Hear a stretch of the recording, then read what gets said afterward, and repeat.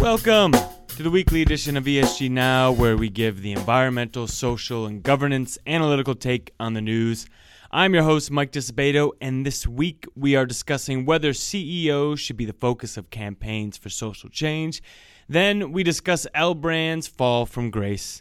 By the way, we swear once or twice in this episode. If you're listening to it out loud with kids, be warned. And I don't have the skills to bleep it, so it's out there. Anyway, thanks for joining us. Stay tuned.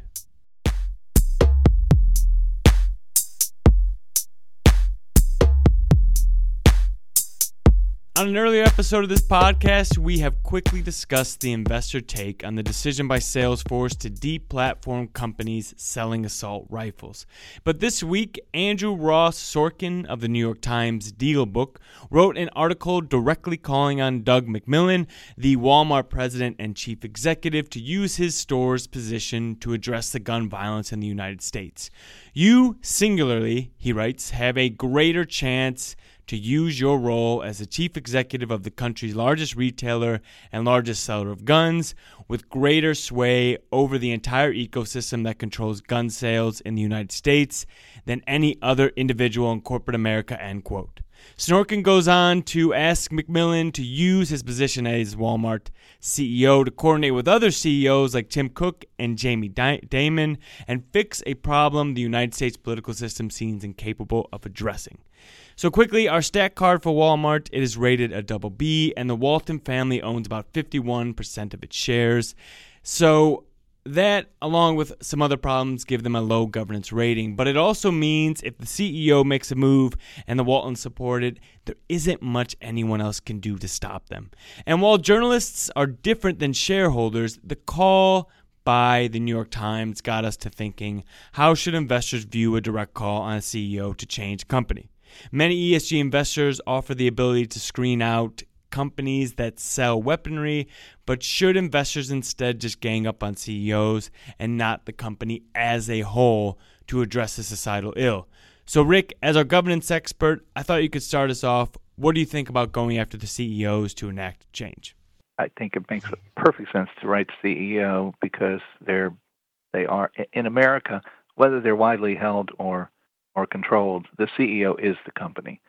And it's not so much that the CEO has the power to make the decision. They have the power to make the decision to a degree, but it's going to be reviewed by the board as well, and that dialogue has to happen. But the entry point to something this big, this important, has got to be the CEO. So yeah, I think that's the appropriate place to start, the appropriate place to write, particularly if you're trying to do it in the court of public opinion, and clearly a journalist, that's the world they live in. The important thing about going this route as opposed to elections and expecting Congress to do something or even relying on the court's interpretation of the law, the corporate route doesn't require that a particular product or service be banned. You know, the attack on the attack on the tobacco industry that was so effective, and the subsequent regulations that have been passed, limiting where people can smoke and so on, have not banned tobacco products. I'm wondering with guns whether or not what level this goes. Like, if there is a social cause that coalesces around it, do you see a government movement, like attorney general style movement, like tobacco and opioids, that targets both the manufacturers and the distributors? Is it just the distributors who are at risk here if there's a movement against it? Is it, and then there's this whole like CEO angle, like what is the role of the CEO to sort of mediate or navigate the social issue here? Are they the source of change now and it's not the attorney general? Like, that's the fascinating part going forward to me. Well, it's interesting that you both mentioned tobacco and opioids, because I think guns are much different than either of those issues, because the thing is I can still own a gun and you'll never know about it. You will never know about it. I never bring it outside. I can have a shit ton in my house and you will never know. I go to a bar, I'm not bringing my gun with me, but all of a sudden I lose my mind and those guns become very public.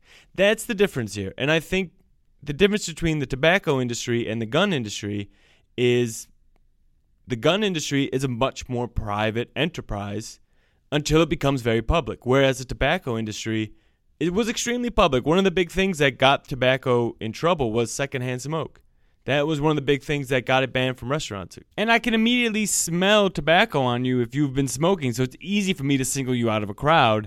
I think there needs to be something much different for investors wanting to address company collaboration with gun violence, and maybe naming and shaming CEOs is the last and best refuge for investors that are fed up with a deadlocked political system.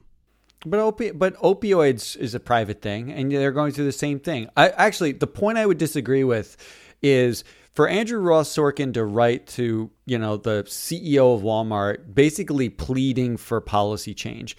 For investors to kind of be a central point of action, I think is fine. I don't have a problem writing letters to CEO, but the historical precedent suggests that it's not Congress, it's attorneys general. They sue the shit out of companies until it's hard to do that business. That is the historical precedent. I'm wondering, you're even seeing it with climate change, right? The New York Attorney General sued Exxon for not disclosing the risk of climate, right? They're trying that same method with something like climate change and carbon as they did with tobacco, as they did with opioids. That strikes me as the precedent, which is why it's so interesting to me that people are pleading with the CEOs to set policy when the sea change historically has not been CEOs. It's been forced by litigation, and it's not usually legislation. It's usually litigation that forces the hand. And then the social movement along with that, Yeah, it'd be interesting if a letter like this was, instead of actually calling the CEO to action, but it was just like blood in the water for the attorneys general to say, here's the bruise you can push. Here's where you can squeeze to get gun legislation done. Which makes me wonder if has there ever been an investor group that has used a letter like this to actually lobby an attorneys general to try to sue the company they own? They were this nihilistic investor group that just wanted to watch the company burn, and so they bought shares and then started to try to court some sort of legislator to go after the company. Well, not as investors in the company. They're not going to. I mean, would you be invested in a company and then lobby an attorney general to sue your company? Aggressive, lawful engagement. You would engage the company if you believe that long-term value will be higher if Walmart. I mean, that's the question for Walmart and the Walmart board. That's the question. That's the question. The question is, will Walmart as a company be better off if it takes itself out of this whole issue and stops selling guns altogether? It will lose some customers. It will lose some because they won't be able to buy guns there. It will lose some because they'll be angry that Walmart has taken that choice away from them. At least that's how they'll see it. But they will gain other customers. And most importantly, from a business perspective, they will open up square footage in every store that will no longer be required to sell and market guns and related goods, and they'll put something new in there, and it may be a higher margin, higher demand, faster growth.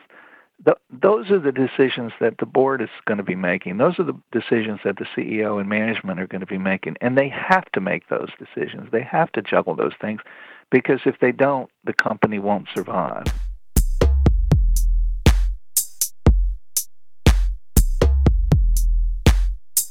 So for our second story, the Wall Street Journal reported that Ed Razek, the chief marketing officer of L Brands, is retiring, which further complicates the once dominant retail group and adds turmoil to the famous L Brands subsidiary Victoria's Secret. And though the reasons for Razek's departure are unclear, Victoria's Secret, which he headed the marketing for, is struggling to find its place in the Me Too era and the changing retail marketplace. And Razek was recently embroiled in controversy after making insensitive remarks about transgender models after the now canceled Victoria's Secret fashion show. So our L Brand stat card gives the company a double B due to issues with privacy and data security. supply chain labor standards, and chemical safety. But what this story is really about is companies, especially retail companies, inability to adjust to the changing times. From my vantage point, I would say, hey, if you sell products and you market to a diverse cohort, you might want some more diversity on your team. And while L Brand's board is 40% non-male, it doesn't seem the company has many women in places of power directing the company's branding, for example. So to discuss this issue of representation, I got a couple of my favorite white boys together, Rick and Matt, and I ask you both, can companies in the retail consumer discretionary sector survive without a strong culture of diverse employees? The short answer is in 2019 to have to be sort of courting a cohort, a consumer cohort, with none of that cohort actually as part of the strategic decision making of your company is not really just short-sighted. It's like the market sort of moved beyond that, the consumer market. Whether it's, if you're targeting a racial demographic, a gender demographic, and there are no representatives from that demographic who are part of the decision-making process, who understand at least in some level what that demographic wants. It's the case for diversity. It's why we talk about diversity on the board. It's about talent utilization. It's about, you have to, think outside of one context. Yeah, it's interesting that you say that because I called up a friend last night who works at L'Oreal to get her take on the issue. And she was telling me about how Victoria's Secret in its day was pretty revolutionary and that it offered some excitement to the shopping experience. Victoria's Secret had colors and it was flashy and it was much different than the drab experience before. But now Victoria's Secret has to deal with companies that offer that type of stuff, but they're also socially conscious. They make a comfortable product. They have adapted to the different retail market by offering different shopping experiences. And if you're a company like Victoria's Secret that is focused on getting consumers to shop for your products, you're going to miss out on these new markets unless you're actively on Instagram, for example, or you're reading blogs written by the youth, which I doubt Razik was doing. And now it's all about authenticity, and it's about not offering this overly sexualized, fake, fantastical ideology, and it means embracing something unknown in the corporate boardroom, right, which might be scary for some of these old hat companies. If they don't adapt in that way, if they don't figure out how to embrace an uncertain future by embracing a degree of uncertainty in how they've organized the company, then they will end up being eaten alive by the new entrepreneurial firms that are coming along, which I would also hasten to point out are still dominated by men because women are still struggling to access the capital needed to build new empires. Management that is a reflection of its consumers, as Matt was saying. Companies that don't embrace that are just, they're not going to survive. And they might not even be able to know if something is the right move because it might be the right move, but it's not a profitable move in the short term, but it protects your company image. To go back to what my friend was saying, she noted that when any makeup group now launches a foundation series, they have to launch 40 shades of that foundation because there's a diverse set of skin tones that need to be accounted for, yet they really only sell like 20 of those, like half. So you have these 20 unsold colors that are going to sit in storage and cost the company money, but you still have to offer those 40 shades. And if you're outside of the zeitgeist, or let's say you're a man and you don't wear foundation, you're going to miss that extremely important detail, and you're going to lose customers because of that. The definition of business sense has changed. That's the key. Yeah, I mean, I think so. Earlier this year, right, there was a report that Beyonce walked out of a meeting with Reebok when, there was a writer who basically reported that she walked into a meeting with Reebok. They gave her a pitch, and she said, "Is this the team that would work with me?" And it was an all-white team, and she walked out after saying, "None of you represent my background, my race, my experience."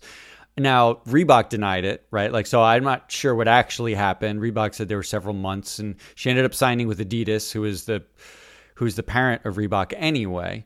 But the fact is, it got picked up in social media and went viral fast because that's what consumers want. They want to think that the products that they use and the companies that they buy from represent them in some way. And that, I think, is what Rick's talking about. That's a massive change because 20 years ago, I don't think people thought of corporations that way or products that way. But today they definitely do. And it's, we hear arguments about like, why should, against, women on boards, like, why do we think how do we show that having more women on boards is material?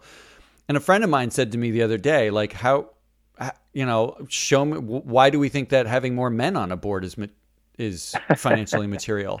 And it's true. It's kind of like, in modern society, what's material actually changes. It's an organic thing because if the consumer decides that it matters to them what their company looks like as much as what the product does for them, then they won't buy from some companies and they will buy from others, where 20 years ago it might have been different. So you can't apply the same kind of analysis that you did where no one cared that it was all white men 30 years ago and now they do. You can't just say, well, no one cared before, so why should they care now? Could you give some examples where the necessity for diversity is pushing into shareholder resolutions, where companies are now getting asked by shareholders to have better representation, I guess, in the boardroom?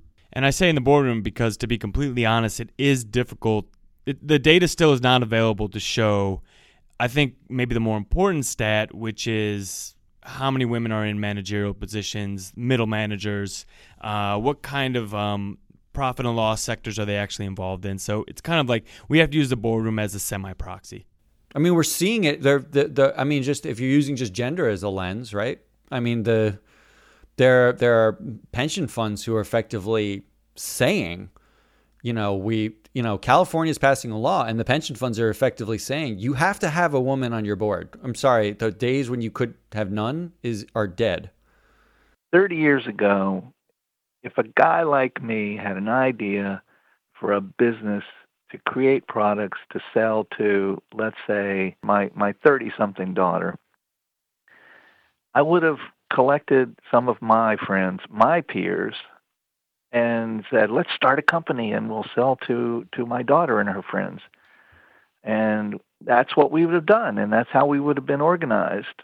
If I were doing it today, there's no way I would go to my friends to create something like that. I would go to my daughter and her friends and partner with them because they know what they want. I don't know. My friends don't know. We may have the capital to get it started, but we have no idea where to take it.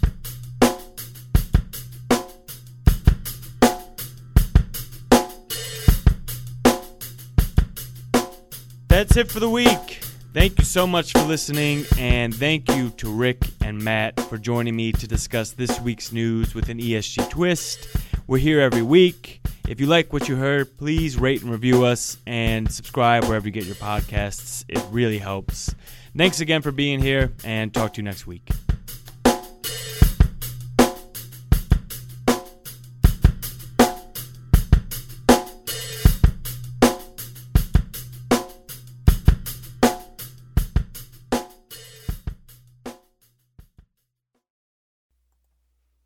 The MSCI ESG Research podcast is provided by MSCI Inc.'s subsidiary, MSCI ESG Research LLC, a registered investment advisor under the Investment Advisors Act of 1940.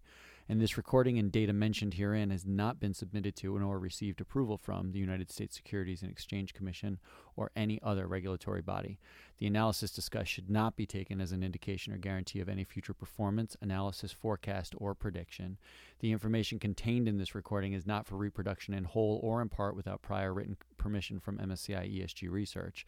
None of the discussion or analysis put forth in this recording constitutes an offer to buy or sell or a promotion or recommendation of any security, financial instrument, or product or trading strategy. Further, none of the information is intended to constitute investment advice or recommendation to make or refrain from making any kind of investment decision and may not be relied on as such. The information provided here is as is, and the user of the information assumes the entire risk of any use it may make or permit to be made of the information. Thank you.